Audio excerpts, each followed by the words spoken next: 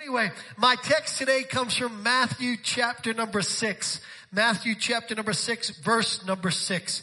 And here's what it says. It says, "But you, when you pray, go into your room, and when you have shut the door, when you have sheltered in place," my version, "pray to your Father who is in the secret place, and your Father who sees in secret will reward you openly." Today, as we stand on the verge of the country reopening and slowly getting back to gatherings and connection and community, I want to talk to you about a subject that I don't believe will resonate with you just by the title at first blush, but yet it is extremely powerful, and that is the power of quarantine. The power of quarantine. You're like, "Pastor, the last thing I want to hear about is quarantine. I want to get out of my house. I want to get back to work. I want to drive somewhere. I want to go to a restaurant." Why are you talking to us about the power of quarantine? Because there is one quarantine that you cannot substitute, and that always needs to be part of your life, and that is the quarantine of prayer. Let's pray. Father, in the name of Jesus, would you speak powerfully and poignantly to every single one of us? Would you help us to get into that place of prayer that helps our life to go the way that you want it to, that helps us to be everything that you've designed us to be. In Jesus' name we pray. And everybody said, amen. As we open the pages of Scripture, right in the first book, the book of Genesis, we find that there is this theme that emerges and it carries throughout all of Scripture. And it's this theme that we need each other, that it's not good for us to be alone. Genesis chapter 2, verse number 18, "The Lord God said, it is not good that man should be alone." God never destined us to be alone. He never destined us to live a life that was shut off from one another. This theme of being together goes throughout the pages of Scripture, from Genesis all the way to Revelation. In Exodus, we find Moses, who has had many unseen conversations with God. He's talked to God. God's been in a cloud somewhere. He's heard a voice, but he's seen no man. And he goes to God one day and he says, "God, I'm sick of just hearing your voice. God, I want to see you face to face." Modern translation, "God, I'm sick of talking to you on the phone. I want some FaceTime with you right now, God." In Psalm 133, the Scripture tells us how good and how pleasant it is for the brethren to dwell together in unity. What's the theme? It's not good for us to be alone. In Ecclesiastes, the famous text of being together, chapter number 4, verse number 9, "Two are better than one, because they have a good reward for their labor." Whenever I say two are better than one, I think 2 cookies is better than 1 cookie. 2 scoops of ice cream is better than 1 scoop of ice cream. I don't know. I had a foodie week this week. Anyway, it's talking about people, 2 are better than 1, because they have a good reward for their labor. For if they fall, one will lift up his companion. But woe to him who is alone when he falls, for he has no one to help him up. Y'all remember the commercial? "I've fallen and I can't get up." Now they have those beepers, so that doesn't ever happen, right? Verse number 11. "Again, if 2 lie down together, they will keep warm. But how can one be warm alone? Though one may be overpowered by another, 2 can withstand, and a threefold cord is not quickly broken." There's the theme again. It's not good for us to be alone. Matter of fact, the theme continues into the New Testament. In 1 Peter chapter number 5, verse number 8, it says, "Be sober, be vigilant, because your adversary, the devil, walks around like a roaring lion, seeking whom he may devour. Lions look for prey that have fallen back from the pack." When you are not part of the pack, you are easy to attack. What is the message? It's not good for us to be alone.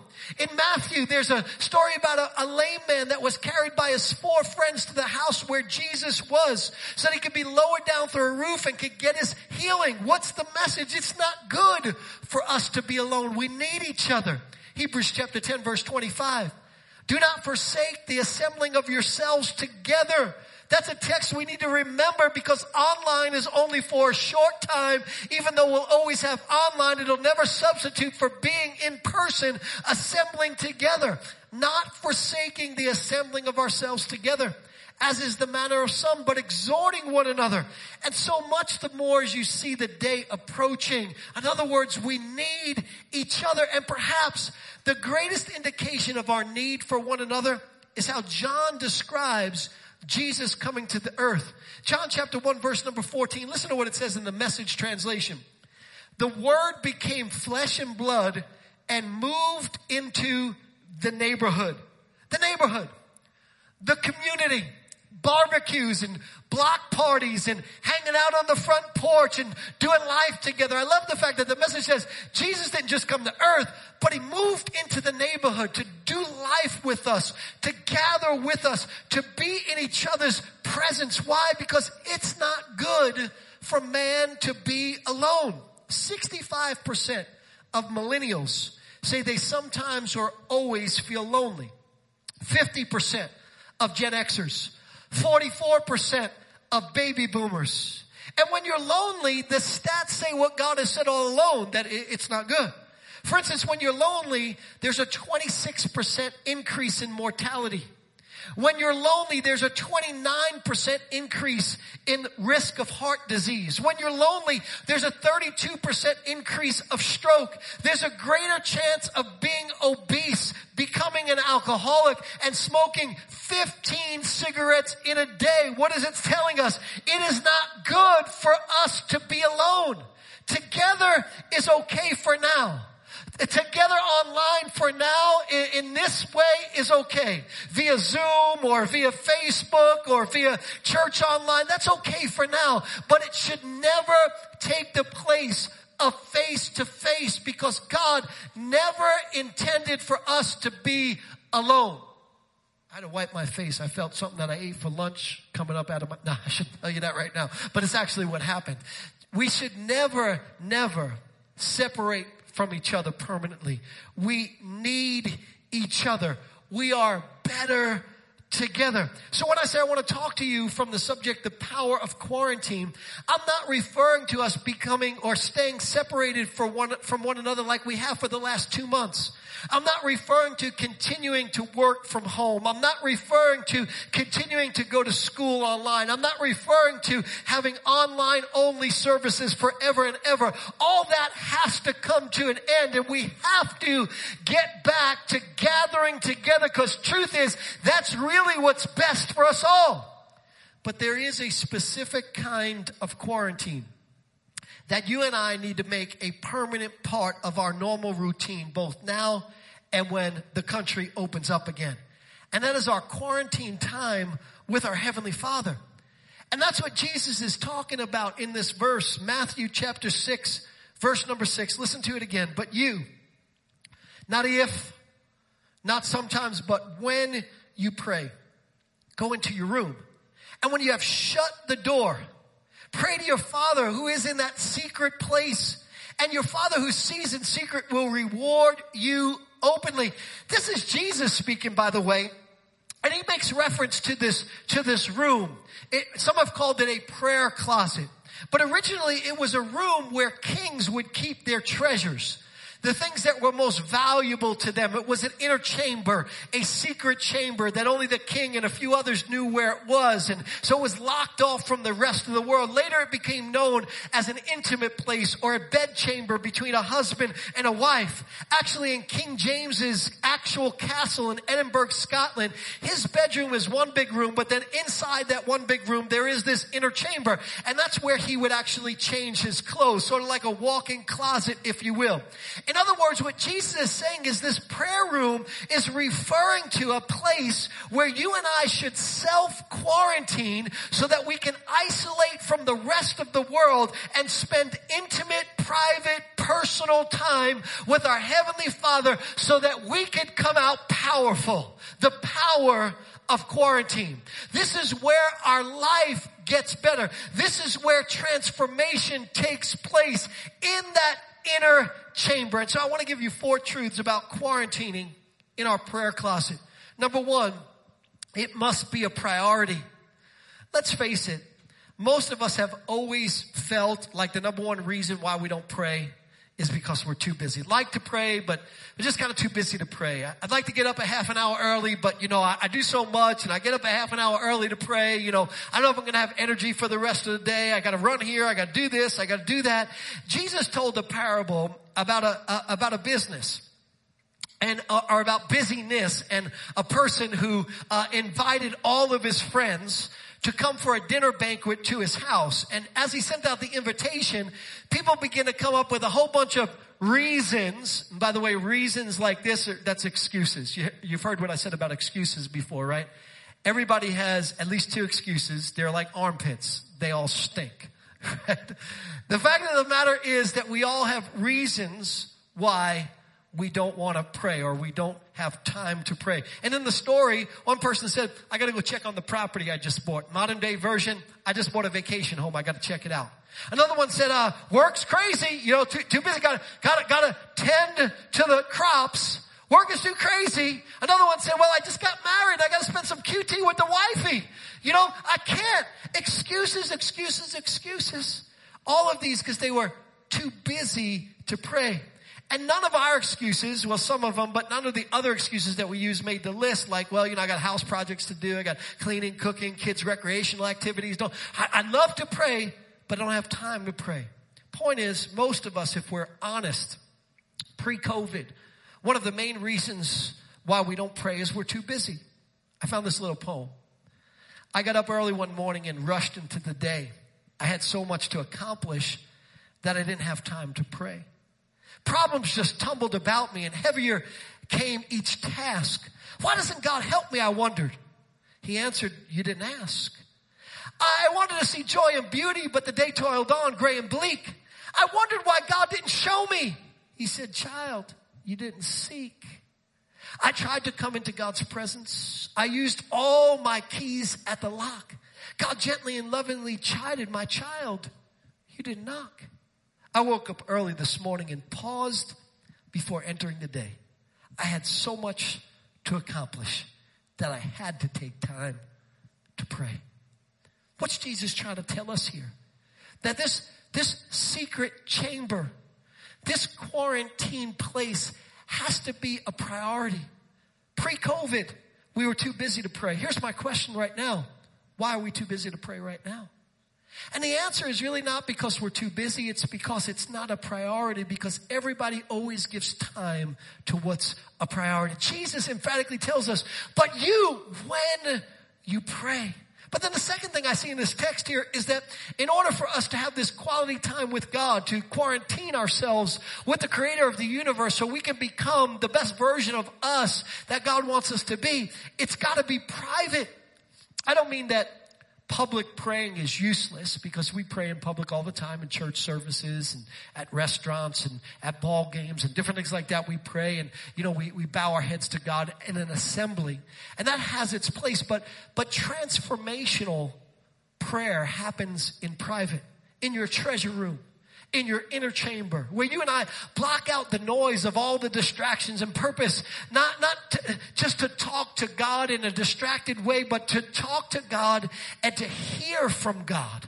Not just to do all the talking, but to listen to what God has to say. Prayer is more than us just bringing a list before God. God, I want you to do this, and I want you to do this, and this, and this. Prayer is just as much about listening as it is about talking. And I've said this before, but it bears repeating again. When you are in a room with somebody smarter than you should do less talking and more listening. When James, the half-brother of Jesus, talks about prayer, in James chapter 1, verse number 5, here's what he says. He says, if any of you lacks wisdom, let him ask of God, who gives to all liberally and without reproach, and it will be given him. Most of the times in our life, we have wisdom problems. We don't know how, we don't know when, we don't know why. We feel confused, and we feel like we're at an impasse, and we just need God to give us some direction. And we come into God's presence and we talk, wanting to get wisdom. But if we never listen, we won't receive the wisdom that God liberally wants to give us. The scripture tells us to be still and know that I am God. Psalm 46, verse number 10. Don't you hate those people who you're having a conversation with and they'll ask you a question, but then keep right on talking and never give you time to answer the question? That's how we do God. God is saying when you come into that private place, it's not just to talk, but it's also to listen, to shut out the distractions. You might remember the story of Elijah when he ran from Jezebel, and he ran to a cave, and there he wanted to hear the voice of God. And you remember the story, there was this big wind, but God wasn't in the wind. And then there was this big earthquake, but God wasn't in the earthquake. And then there was this amazing fire, but God wasn't in the fire. Hey, check that out. Earth, wind, and fire. Come on, 70s and 80s. Some of you have no idea what I'm talking about. Anyway, but then it says in 1 Kings chapter 19, verse number 12, and after the fire, a still small voice. You can't hear the still small voice of God unless you block out the noise. And that's why Jesus said this, but you, when you pray, go into your room, and when you have shut the door, here's what God told me to tell you. Hearing his voice is your choice. Let me say it again, because a lot of people think that God doesn't speak. A lot of people think that God is mute, that, God just doesn't talk to none of us. The fact of the matter is God is speaking all the time, but we are not listening to what God has to say. You have to tune in to turn around your chair and hear the voice. See what I did right there? See what I did right there? So just play that back just a minute right there. Because hearing the voice is where your victory is. The voice is where the wisdom you need to win at the war of life resides. I love to tell the story about a time when they used Morse code through telegraphs. And there was an ad in the newspaper for somebody to come in and get one of these jobs. And so this kid, he answered it and he showed up, and there were about 7 or 8 people in the waiting room before him. And there was a message on the receptionist's desk, and the receptionist's message said, take an application, fill it out, and wait to be called. And so he was like number 8, and he's in the room. When all of a sudden he gets up, goes right to the door where the interviewer is, opens it up, and walks in. And everybody else in the room is going, what's it? He just cut the line. You know how mad people get when you cut the line? You're like, yo, line's back there, bro. I was at Kohl's the other day, right? And the line was like in some crazy different directions and everything. And it looked to me like this was the end of the line. And so I got here at the end of the line like this. And little to my knowledge, the line kind of picked up and went back there. And then you should have seen how mad people behind their masks were talking to me like, yo, bro, the line back there, man. People get mad if you cut the line. And so this guy, he walks in, he goes right to where the interviewer is. And everyone's like, can you believe that? And the interviewer and the young man come out, and the interview announcers, and it says, listen, sorry, but job's been filled. He got the job. And everyone's like, what do you mean? He got here after us, and we didn't even get a chance to interview. And here's what the employer responded. I'm sorry, but at the time that you were sitting here, all the time that you were sitting here, the telegraph has been ticking out the following message in Morse code. If you understand this message, then come right in. The job is yours. None of you heard it and understood it. This man did, so he got the job. What is it that we are missing out on because we don't have private time with God? Where we're missing out on the wisdom that God wants to speak to us because we're not staying still enough in our private place to hear the voice of God. But then the third thing I see in this text is that in order for this quarantine time to be powerful, it must be personal. Remember again what Jesus said here, Matthew chapter 6, verse number 6. But you, when you pray, go into your room. And when you have shut the door, listen to it, pray to your Father. Luke, you are my Father. Luke, I am your Father. Not you are. I am your Father. I just screwed it up, but you get the point, right? Little imperfection in preaching makes it real. Pray to your Father who is in the secret place. Psalm 91 says something familiar or similar to that. He who dwells in the secret place of the Most High shall abide under the shadow of the Almighty. And some people are like, aha, there it is, Pastor. That's where I can't find God because he's in some secret place. How am I supposed to know how to get God if he's in the secret place? You know what the secret place is? It's your prayer place. The reason why so many of us never find God is because we don't go to the secret place that Jesus talked about. Where God is. God is in that space where we detach from the world. We shut the door. It's just him and us, and where we quiet down and when we listen to him. And what Jesus tells us here is he tells us this, that when you go into that secret place, you need to make it personal. You need to understand you're praying to your Father. Over and over again, Jesus makes it a point to tell us to make the most out of quarantine time. We must realize that we are not praying to God only, but we are praying to God who happens to be our Father. I love to tell the story about the emperor's son in Roman times When emperors would conquer in battle, they would lead this triumphant procession, a parade, if you will, back through their home city. And the streets would be lined with the people cheering on the emperor. And the soldiers would all be out to make sure that the people stayed behind the barricades and nobody rushed out to the emperor that wasn't supposed to be there. And about midway through the parade, there would be a dais that would be raised, and on the dais would be the emperor's family. And on this particular day, on this dais was the emperor's wife and his 8-year-old little boy. And the 8-year-old little boy saw his father coming down the street, and he got so excited he jumped down from the dais and he made his way through the crowd. He tried to juke out the soldiers, and one of the soldiers scooped him up and picked him up. Didn't know it was the emperor's son, and held him up and said, "Young man, don't you know who that is? That's the emperor. You can't go there." And the little boy laughed. He said, "He's your emperor, but he's my daddy." See, one of the things that we have to realize, if we're going to come to this place where this quarantine time of prayer is going to be powerful and profitable, is that we're not just praying to the God of the universe. We're not just praying to the emperor of the universe. We are praying to the emperor of the universe and the God of the universe, who happens to be our Father. I mean, when it's in the family, you've got some perks. When it's in the family, you understand that your daddy is going to pay attention to what you're saying. I love what author Tim Keller wrote. He said, "A fruitful prayer life requires a foundational conviction that God is my Father, that He's totally for me without hesitation on His part.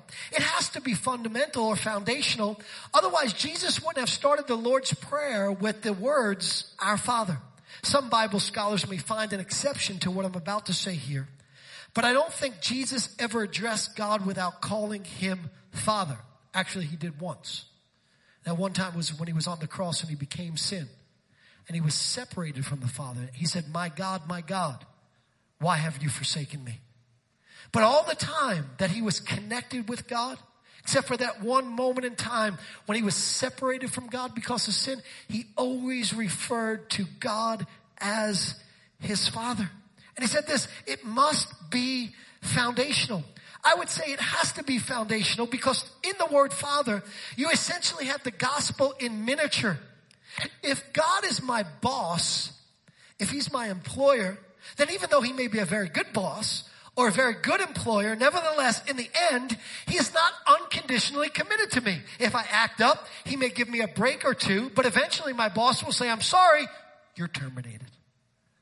I have 3 sons, he goes on, he says. But if one of them was acting up, if one of them was acting a little disobedient or a little bit more rebellious or something like that, as a father, if anything, and if you're a parent, you know this. If anything, my heart would go out to them more. It actually got me more involved with them because I'm not their boss. I'm their father. See, we have to understand who God is. So to call God Father enhances everything we do in prayer. If you don't know that God is your Father, it flattens and reduces and thins out every kind of prayer. Do you realize how transformational this truth is? That there is a power in moving from impersonal prayer. God, whoever you are out there, God, the great distant one from the universe, who probably has too much going on in your life right now to be worried about little old me. That's how you pray when you think He's just God. But when you understand that He's God who happens to be your Father, you're like, "Dad, I gotta talk. I did something wrong.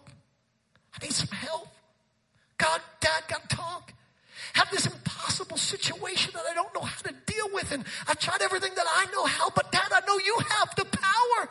And Dad, not only do I know you have the power, but you're my Father, and so you want it from me more than I want it from me. You know what's best for me, and you want to do what's best for me." There's a transformation that takes place in knowing that God is your Father who happens to be all powerful, your Father who happens to be all knowing, your Father who happens to have nothing that is too difficult for Him, your Father whose very word spoke the worlds into existence, your Father who defeated death, hell, and the grave, your Father who can walk on water, your Father who can bring dead things back to life again, your Father whose touch restore sickness and disease. Your Father whose word commands storms to cease. Your Father who can fix anything. Your Father who can right wrongs. Your Father whose strength is unparalleled. Your Father who flexes his muscles and the seashores stop. Who when he flexes, the Red Sea opens up. Who when he flexes, lions sleep in a den in the midst of a man when they haven't eaten in days. Your Father who happens to be God. Jesus is telling us when you enter into your prayer room, when you shut the door, he said, here's what I want you to make sure you do. Pray to your Father in secret.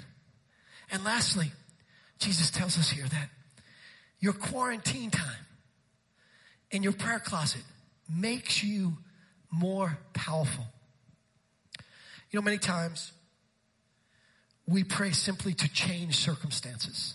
Matter of fact, if I were to put a percentage on it, I would say that most of the time, 9 times out of 10, when we pray to change circumstances. And make no mistake about it, prayer does change circumstances. Prayer can right a wrong. Prayer can turn injustice into justice. Prayer can cause the sick to be healed. It can cause provision to come to the impoverished. It can restore a marriage. It can bring a child back home. It can turn an impossible situation around. It can make the sun stand still, the Red Sea part. Prayer can open blind eyes. Prayer can calm turbulent storms. Prayer can turn little into much. Prayer can and does transform and change circumstances. And we should pray for that reason. But C.S. Lewis said something once that captured the essence of why we should pray. There was a time in C.S. Lewis's life where his wife, famed American writer Joy Gresham, she had terminal cancer, and later it had gone into remission. During that time, an Anglican priest had a conversation with C.S. Lewis, and he articulated, C.S. Lewis, the greatest reason why we should pray. The priest said, I know how hard you've been praying, and now it seems like God is answering your prayers because the cancer was going into remission. And Lewis responded, I love this. He said, that's not why I pray, Harry. I pray because I can't help myself. I pray because I'm helpless.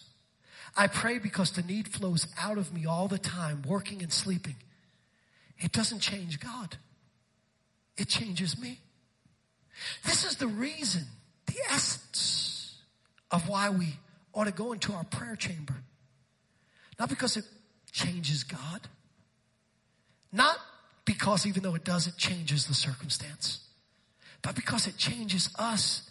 I'm reminded of a story in the Bible about a little old widow woman who she goes to visit this unjust judge one day to get justice.